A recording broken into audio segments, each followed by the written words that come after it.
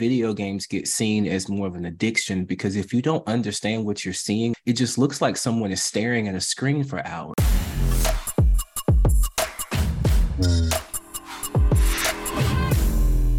Did you know that your video game choices can be an indicator of your mental health? Or that in relationships, partners and parents even often misunderstand and misinterpret gamers' habits as unhealthy? Welcome back to the Blur Girl podcast, folks. I'm Karen Mahorn, aka the Blur Girl, and on today's episode, I'm talking with Derek Horde, aka the Situational Therapist, about gaming and psychology. Now, just a heads up, this episode was supposed to drop back in May. But due to both a technical issue with the recording, as well as my own mental health and subsequent delayed podcast schedule, this discussion did not air. But I'm really happy to bring it to you now. But first, let's pay some bills. Journey into the world of Asunda with Otaku Noir's latest mystery box. They're collaborating with Stranger Comics to bring you exclusive art, apparel, comics, and collectibles. There are 4 different box designs, each featuring unique artwork from the talented Raheem Milton. This box will also include the 2024 Black Cosplayer Calendar. The Otaku Noir Mystery Box is the perfect gift for the upcoming holiday season. Orders close on November 27th. Go to otakunoir.com and use promo code TheBlurredGirl to get a discount on your order. My guest today, Derek Horde, is also known as the Situational Therapist. Now, Derek is a licensed therapist in Seattle, Washington, but he's also a gamer. I first heard about Derek over on TikTok when he was giving a really interesting explanation about game therapy and how it can be used to diagnose and often treat types of ADHD. I followed immediately and have been fascinated by his conversations ever since. Now, in this discussion, we talk about the difference between gaming addiction versus gaming escapism, which are often confused. I recorded this conversation way back in May of this year, so if some of what we discussed sounds a bit dated, that's why. Now, as a disclaimer, I'm going to encourage you to seek out your own therapist, as well as formulate your own questions and do your own research. Don't just take what we discuss here at face value, okay? Use it as a jumping off point to form your own hypothesis. Disclaimer over. Now up next, my conversation with Derek Horde, the Situational Therapist.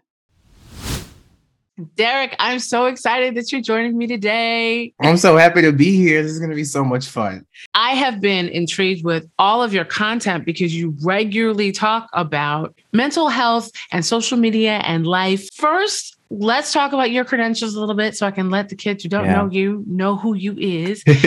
Derek, what type of therapist are you?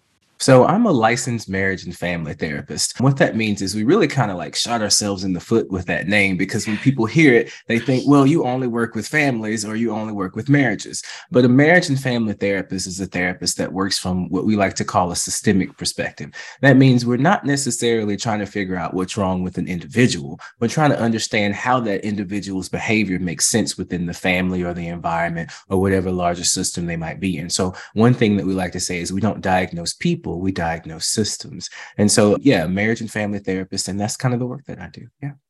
Okay. And I know you as the Situational Therapist on TikTok.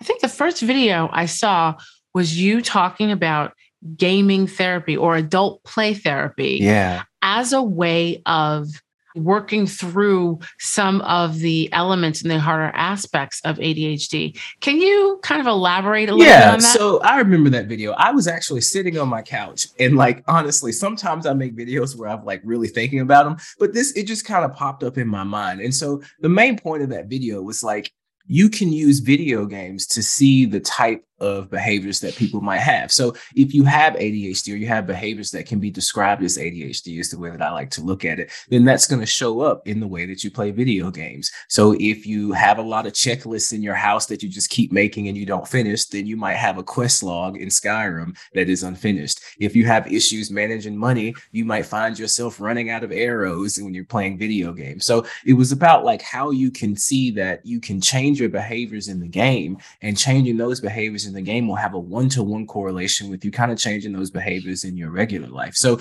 not so much diagnosing people, but just like it's another way to take an objective look at your behavior that doesn't, because when we look at our behavior, sometimes it can be real painful to take a look at some, but when you have a video game, you can take an objective look at the way that you behave and the way that you do things. And I wanted to kind of open up that conversation. So people had another way to see their behaviors outside of like, pathology. I'm a horrible person. I don't do this. I don't do that. You can look at them kind of objectively and then kind of change them in a way that's more fun. I'm always surprised when people say like, gaming is for kids. I'm like, okay, first of all, it's a multi-billion-dollar industry. And second, you've clearly never been to a gaming convention because the grown folks, but a bunch of adults. Yes.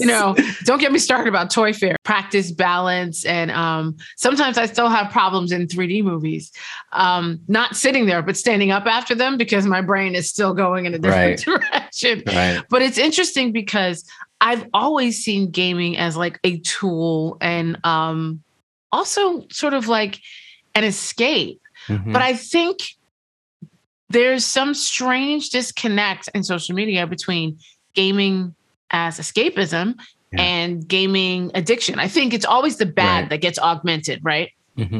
There are people who have a problematic relationship with gaming. They exist. Just like there are people that have a problematic relationship with trading cards, have a problematic relationship with reality television. And if you really want to step on some toes, have a problematic relationship with social media, TikTok, Instagram, Facebook, and all of these things.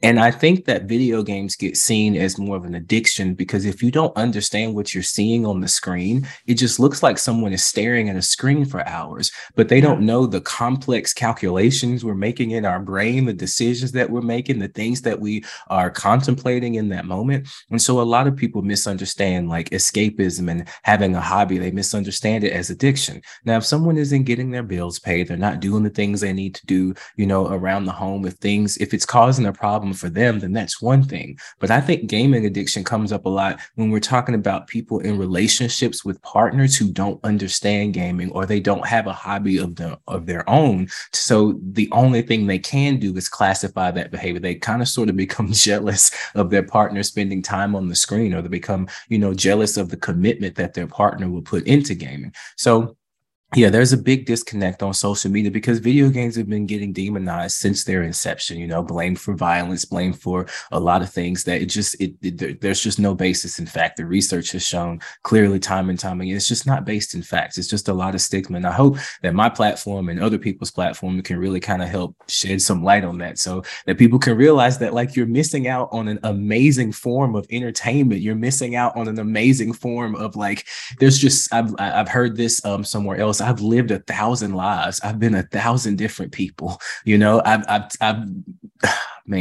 told 1,000 different stories. And it really saddens me that some people will never be able to see past, their first initial impression.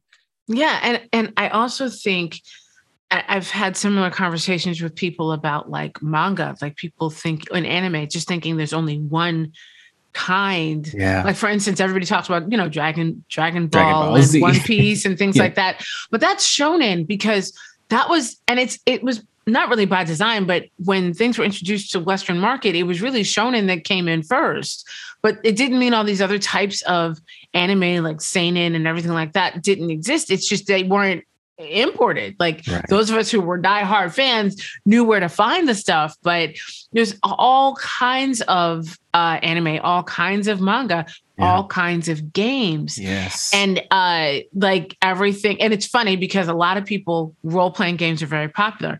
I'm not a huge role-playing game fan because I've had a job since I was a kid. So I've always been busy. So if I had time to play a game, I had no patience to sit there and learn story and find and ask me. Yes. And all of the questions, like, I need you to stop asking me so many questions. I remember it was, I think it was Assassin's Creed. And that was my first game where I was like, wait, why is it asking me if should I kill them? Yes, that's what I'm here to do. I'm here to kill things. Why are you asking me these questions? I'm a Tekken Street Fighter, something where you can jump in, jump out. That's what I'm saying. I want to fight in, punch some people and go home. That's what I want to do. But there's all kinds of games. My boyfriend's a big gamer. He likes Warframe. It's a whole other thing. Oof. And I That's a wasn't, second job. that's what I'm saying. Warframe is a And it's second job. always on. I was not aware. I have learned that he can't always pause a game. If he's Right. doing a run, and that run only happens once a day,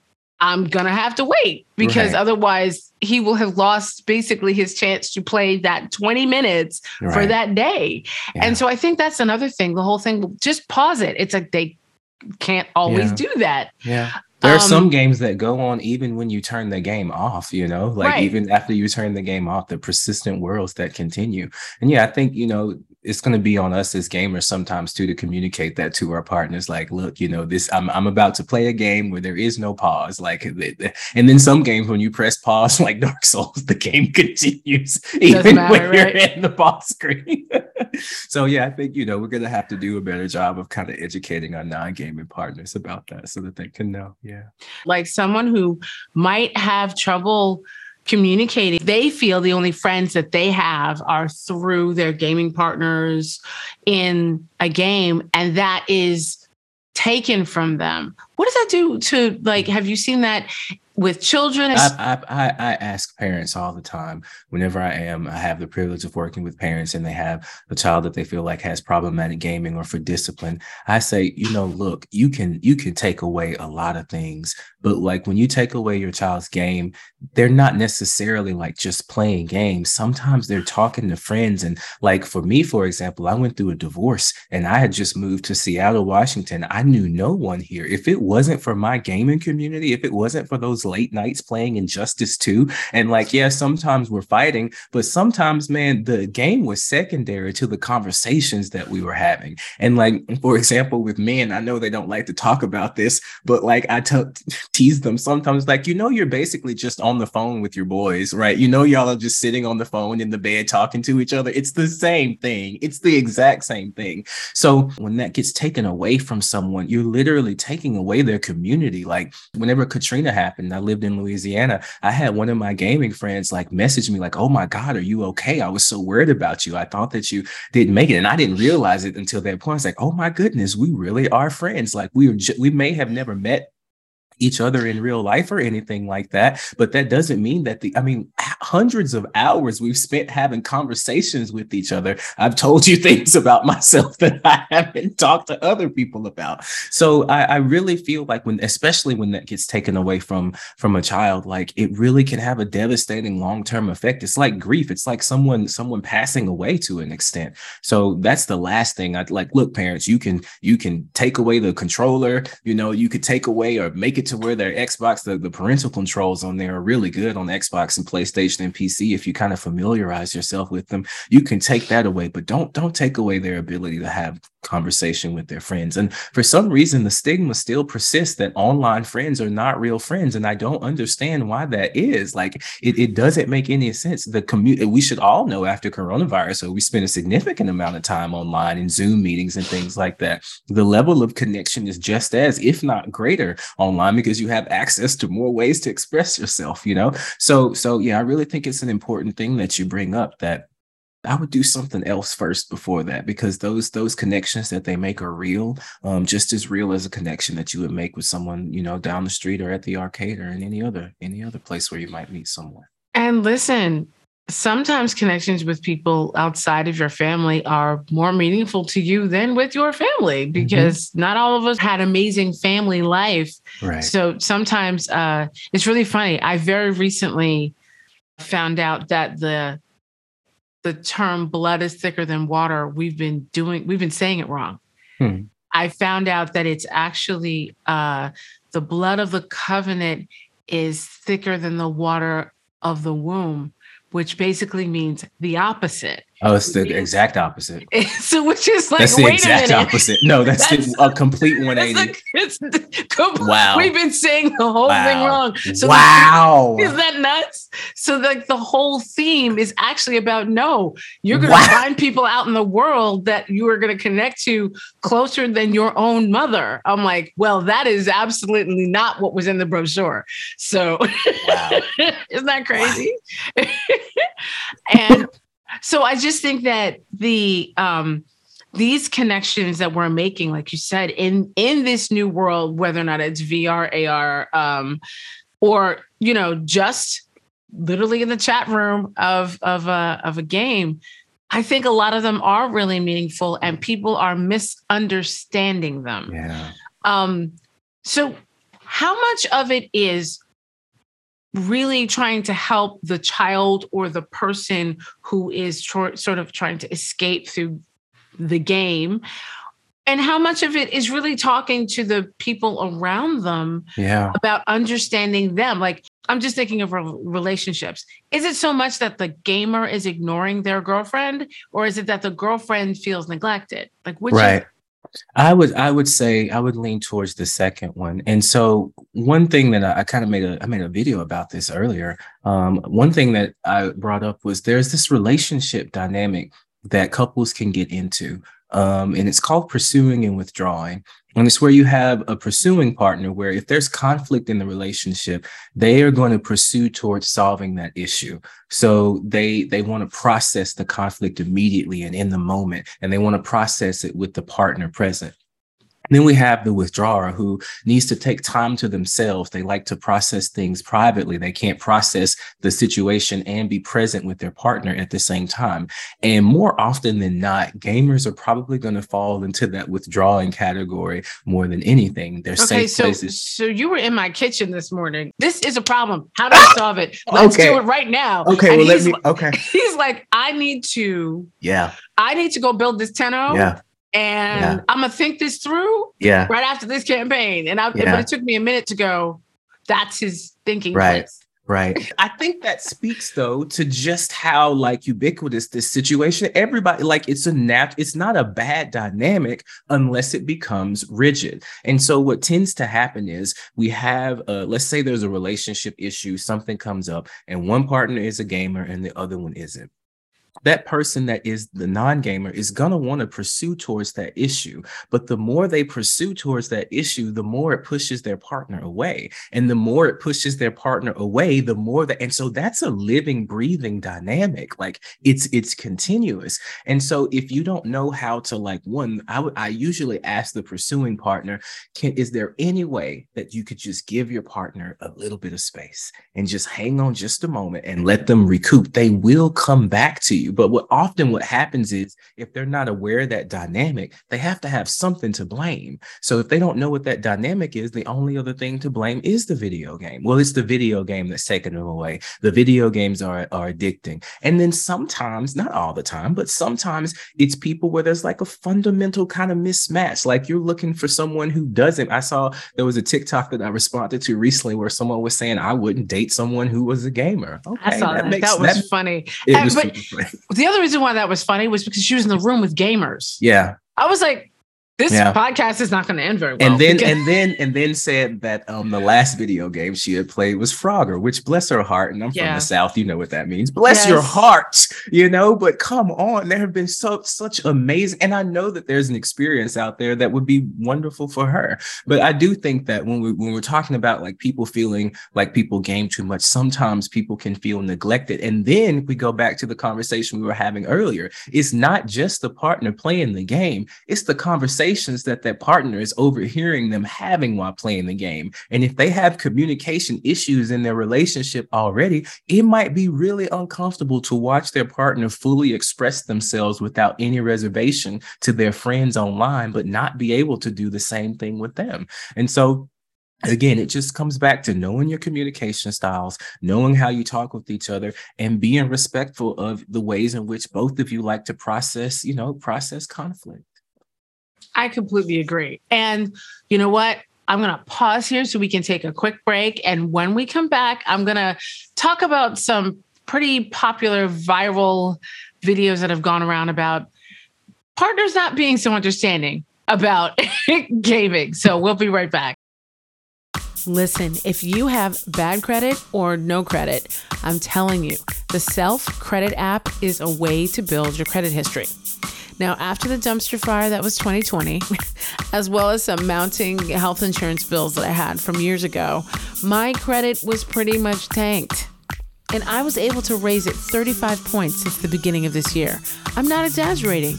35 points, and it's so simple to use. You simply open a Self Credit Builder account and deposit a small amount of money in it. And then for as little as $5 a month, you pay the money back automatically through the app. Then self-reports your credit to all 3 credit agencies. That's it. It's that simple. Like, I don't even think about it, and my credit has jumped 35 points. Low credit, no credit, it doesn't matter. Use the Self app today and build your credit and savings and get back on track. It's available on iOS as well as Android. I have a link in my show notes for anyone who's interested. Check it out. Welcome back to the Blur Girl podcast, everybody. I'm Karen Mahorn, aka the Blur Girl, and my guest today is Dr. Derek Hord. And we are talking about gaming, relationships, family, and as a licensed therapist, Derek has a lot of experience in this. So there is a video, and there's so much to unwrap here, but there's a video that is making the rounds, and it's 2K gamer, pretty boy Fredo, and an incident that happened with his girlfriend Jasmine, who basically, as a prank, a YouTube prank, deleted 3 of his 90 overall players. And I don't play 2K. I have no idea what that means, but I do know it's important. And I do know it works very, very hard to get to the level of, getting your players to 90. And for those of you who don't know and didn't see the video, after she erased it, there was this video that she took of him realizing what she'd done, and he lost it, like understandably so, like lost it, threw things around the room, nothing at her, but didn't put his hands on her, nothing like that. We're not condoning that, but it was a pretty emotional situation. And I think a lot of people reacted because they're like, yo, he makes money as a gamer. Y'all wouldn't have this house if he wasn't gaming. And then the other side of it was, if this is that important, why would she mess with something like that? So what do you say about the spectacle of this situation and how people are handling it or not handling it very well? So the first thing that comes up for me is just the relationship dynamic that you would have to be in for something like that to happen. So we have symmetrical interactions in relationships, and we have complementary interactions. So a complementary interaction is kind of like an interaction between like a student and their teacher. Like there's somebody who's in this role and there's someone who's in this role. A symmetrical interaction is when we have 2 people who are basically kind of equal, and it kind of like is tit for tat if those 2 people are at war. Symmetrical isn't better than complementary. Complementary isn't better than symmetrical. The problem is when those people are at war. And so when I saw that happen in my therapist hat was on, I was like, no, this is just another round in the game that is their relationship. Like he did something to her or she did something. It's not about who started it. It's about what maintains that dynamic. And so whenever I first saw that video, my response, the first thing that came up for me was like, his response is completely and totally valid. It makes a lot of sense. As long as he did not put his hands on her, I can understand that pain. And if you don't play video games and you don't understand the work that went into it, it would be like working a 40-hour work week and then having someone delete your time card. And then you don't get that money for the time that you don't get paid. Right. And you don't get paid. And it's such a specific, targeted, like calculated, hurtful thing to do. Like you would have to either exactly what it is that you're doing, or you don't have any clue at all. But either way it goes, like what she took from him is something that, like, sure, he can play the game and get it back, but it wasn't just deleting those saves. It was the experience associated with it. It was the hard work that he had to do to get those play, even if they're just digital items. It was the hard work that he had to do to amass those digital items. And so the camps that I saw kind of came down to, don't act that way over a video game. There's no reason for him to act that way. And he needs to break up with that horrible person. And so for me, I really truly felt like, 1, they need therapy, but 2, so much. 2, it's really difficult to explain to individuals who don't know what it's like to play video games why that happened. And again, from my therapist hat, like if that video had gone to the wrong therapist, someone might try to say he's bipolar, which is completely and totally wrong. He's just upset at what happened. But someone could say that his reaction to what happened to him was not proportional, but it was absolutely proportional if you understood what went into it. So the 2 camps that came out of it, I really kind of sided on the side of, again, I know that there's a larger relationship pattern at play there. But for the most part, I really felt like it was just indicative of kind of the world that we live in and the way that people see video games in general. I'm in a third camp, which is the more I did research, the more I was a little disturbed. And that is that it was staged. Yeah, I heard And that too. here's the thing. Her side was definitely staged because she said, "This is a prank. I'm doing this." I don't think his reaction was staged. But subsequent things that came out after that, she got threats and things like that. And then he was coming, did videos like, "Stay, we're not together, but I'm not having you go after my child's mother." Yeah, But then cut to years later, and 4 months ago, they're back together and they just bought a house together, and he doesn't play the game as much. And there definitely feels like there was some therapy in there, which is great. But I also think there's something to be said for so many of people living their lives out so much online. I don't mhm, think vlogs are as big as they were back in 2018 because TikTok is more shorter, like those mhm, longer hour-long vlogs, 30-minute vlogs are really for YouTube. right. But there's something to be said for the hate farming, Yeah, and the hate farming that ends up putting Black women, in the crosshairs. right. Absolutely.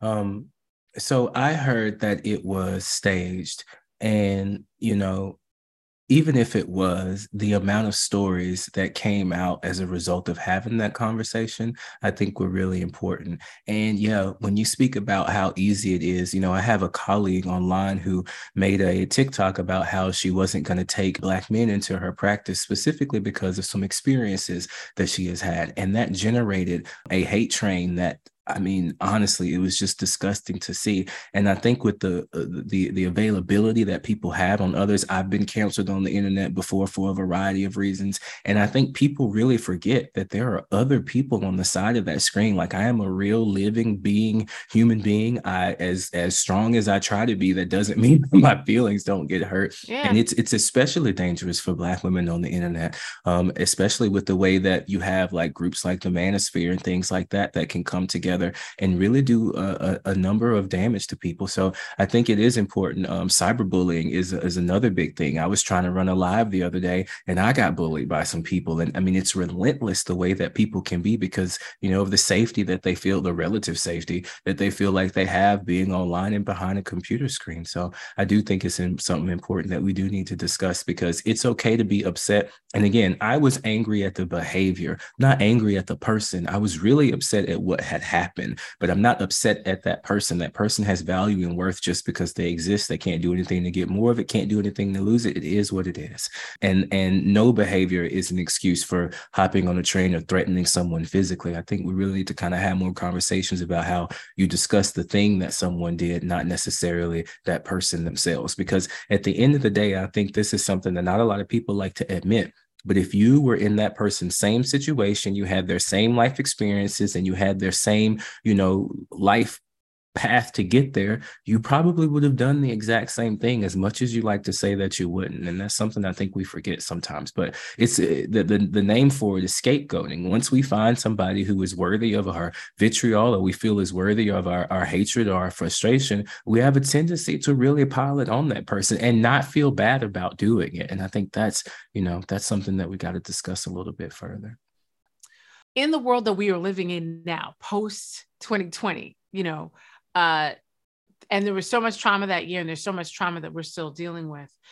Moving away from gaming just a little bit, how, there are people that are really hurting. There are people that are still dealing with long COVID. I think for me, what's really hard for me is that the people that we lost, they're just like gone, like poof. Like it's not like we were able to like properly grieve or have a funeral or things like that. And so I think there are some people that are really struggling that haven't, the past 3 years have been trying to get back to who they were, but they are not quite there yet. Where should people start when they really kind of don't know what they should do? Yeah, I think that's a really good point. I'm in therapy myself. I have a wonderful therapist and I'm so thankful for her. I think the first place is what COVID did for me, to be honest with you, during that time of isolation, was it gave me time to just sit with my own thoughts and just think about the things that I normally didn't want to take time to think about. And so whenever people ask me, like, where do I start? How do I know where to get started on this healing journey? One thing I suggest is turn off the lights or the TV, turn off your phone, turn off everything, find a safe place, a place where you feel safe, and just sit and breathe with a notebook next to you and see what comes up. And the reason that I like this is because we get to see if you're even in a place safe enough to do that. Do you have the environment that allows you to sit and just take a moment to yourself? Do you even have that luxury? And then we start there, because I believe the most important thing is having safety, a sense of belonging, and a safe place to just relate with yourself. And so a lot of us, we think we have all these problems, and some of us do have problems, things that we need to work on.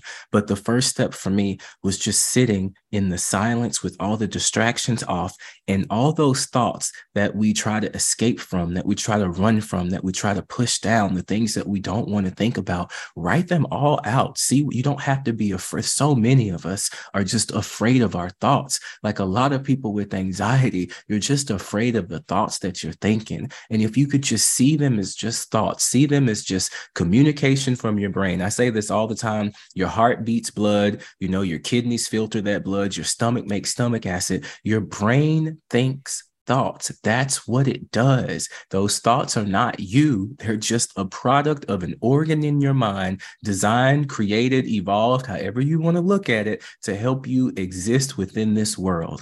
And it would really behoove you to make friends with that organ instead of being afraid of it all the time. And so that would be the first place that I would tell people. And then after that, just read through, see what comes up for you. There are a lot of resources that you can find online. There's excellent self-help things online that you can look through. And if you're having an issue that's causing you a problem at work or at home or at school or in your interpersonal relationships, that's when I would say seek out a therapist, seek out some sort of support. And sometimes therapy isn't the only, like just one-on-one therapy isn't the only thing that you can look for. Group therapy is just as, if I would argue, more effective than individual therapy, because you get to sit around people who have a similar experience and you automatically know that you're not alone. So I think starting with those two things would be really, really helpful. And then after that, after you figure out what it is that you want to work on, figure out how it is that you're going to work on it, then I would say the last thing is just patience. It's a process. There is no destination. There is no, I am healed now,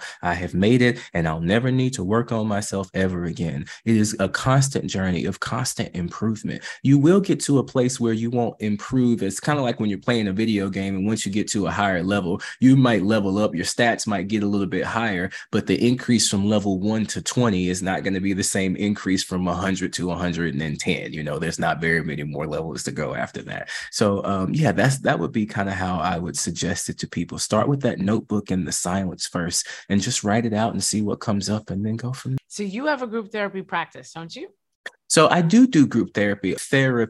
So I have individual therapy is kind of where I do most of my stuff in my private practice work. But I do have an online web community called the Situational Practice. And it's a group of people who have vibed with the content that I have created over the past 3 years. So I've talked a lot about growing up with, mother trauma, growing up with religious trauma. A lot of people, grew up and were victims of like corporal punishment. And so all of these people, I've kind of brought them together under the umbrella of, gaming and being geeky and, enjoying anime, enjoying things that, are counter to the culture. And just together by osmosis, just being next to each other, we have really developed a community. We have memes, and it's just been really wonderful, especially when people realize things that they have in common with each other that haven't necessarily been made explicit. For example, a lot of us really like matcha. I don't, but the people in my community do. And they always keep bugging me need to try it. And I haven't tried it yet. Speaking of which, I do want to say hello to the situational practice. I appreciate you all very much. But yeah, a lot of people like matcha. It's not my favorite thing. So yeah, we get together. We have movie nights on Fridays where we play interactive games together. On Mondays, I do body doubling with the community. So I'll start a live stream directly with them and we'll work on things that we're working on. But being in that group setting, people who have felt othered, who haven't felt parts of the community that they have grown up in, it's really been a wonderful place for us to kind of grow and learn with each other. So much of psychology is told through a white male hetero perspective, that the moment they start saying all of the things that are wrong, and this is a disease, okay, you call it masking, I call it code switching. Oh, if you go through prolonged periods of, masking and not being your true self, you might be suffering from PTSD. And I'm like, so all Black people, like, You're correct. The language that is used to describe, like, we have to describe the phenomenon, right? Like, there is something out there. There are behaviors that can be described as ADHD. There are behaviors that can be described as autistic. There are behaviors that can be described as a lot of things. But what you just hit on is that a lot of those behaviors are described through the lens of whiteness, what is and isn't okay, what is and isn't acceptable. One of the things that I broke the internet talking about one time was drapetomania. And drapetomania was a mental illness that Jonathan Cartwright came up with to describe the behavior of slaves and why they wanted to run away from slavery. It was slaves. Called, and the way that they treated it was through, using whipping. And so, like, people get upset when I say this, but the same way that drapetomania was created, which was by observing people's behaviors and categorizing them, is the same way that every single diagnosis in the DSM that we use to diagnose people came up with. And so the question is, whose lens, whose eyes are you seeing these behaviors through? And once you start seeing these behaviors through the lens of pathology or through the lens of bad behavior, then you start to notice it everywhere, which is why I love being a family therapist, a systemic therapist so much, because I'm looking at the environment. The world that we live in has issues. Growing up in a capitalistic society where you have to go, that will absolutely make you have behaviors that look like anxiety, behaviors that look like depression. If you're constantly being overworked, you got deadlines to do, you might start taking some caffeine to help you get through it. But as you're doing that, you might not eat well, you might not sleep well, and then all of a sudden you have what looks like a manic break because your body is just trying to shut down because you're just doing too much. So I agree with you completely. This isn't something that you can say out loud without people getting upset at you. But I mean, when you really take a step back, all behavior is purposeful if you understand the context. And in the context that we are in this society and the way that things work, I would expect people to act exactly the way that they do. I really, really thank you for coming and hanging out with me. Tell everybody where they can find you. So if you want to find me on TikTok, it's at The Situational Therapist. If you are looking to try to connect with me, or if you want to do some consulting with me, you can go to thesituationaltherapist.com. And if you are interested in joining my community, you can go to thesituationalpractice.com. Those are the three places where I can be found. Oh, I could talk to you forever. You could. With cheesecake, but I'm gonna have to, if we ever meet, I'm gonna have to get you some Oreo cheesecake. No, matcha? Yes. Matcha cheesecake? No, not matcha cheesecake. You can have Oreo cheesecake, okay, but I'm gonna get you some sweet matcha. I think the problem is you haven't had any, because it tastes like dirt to me. It tastes like grass.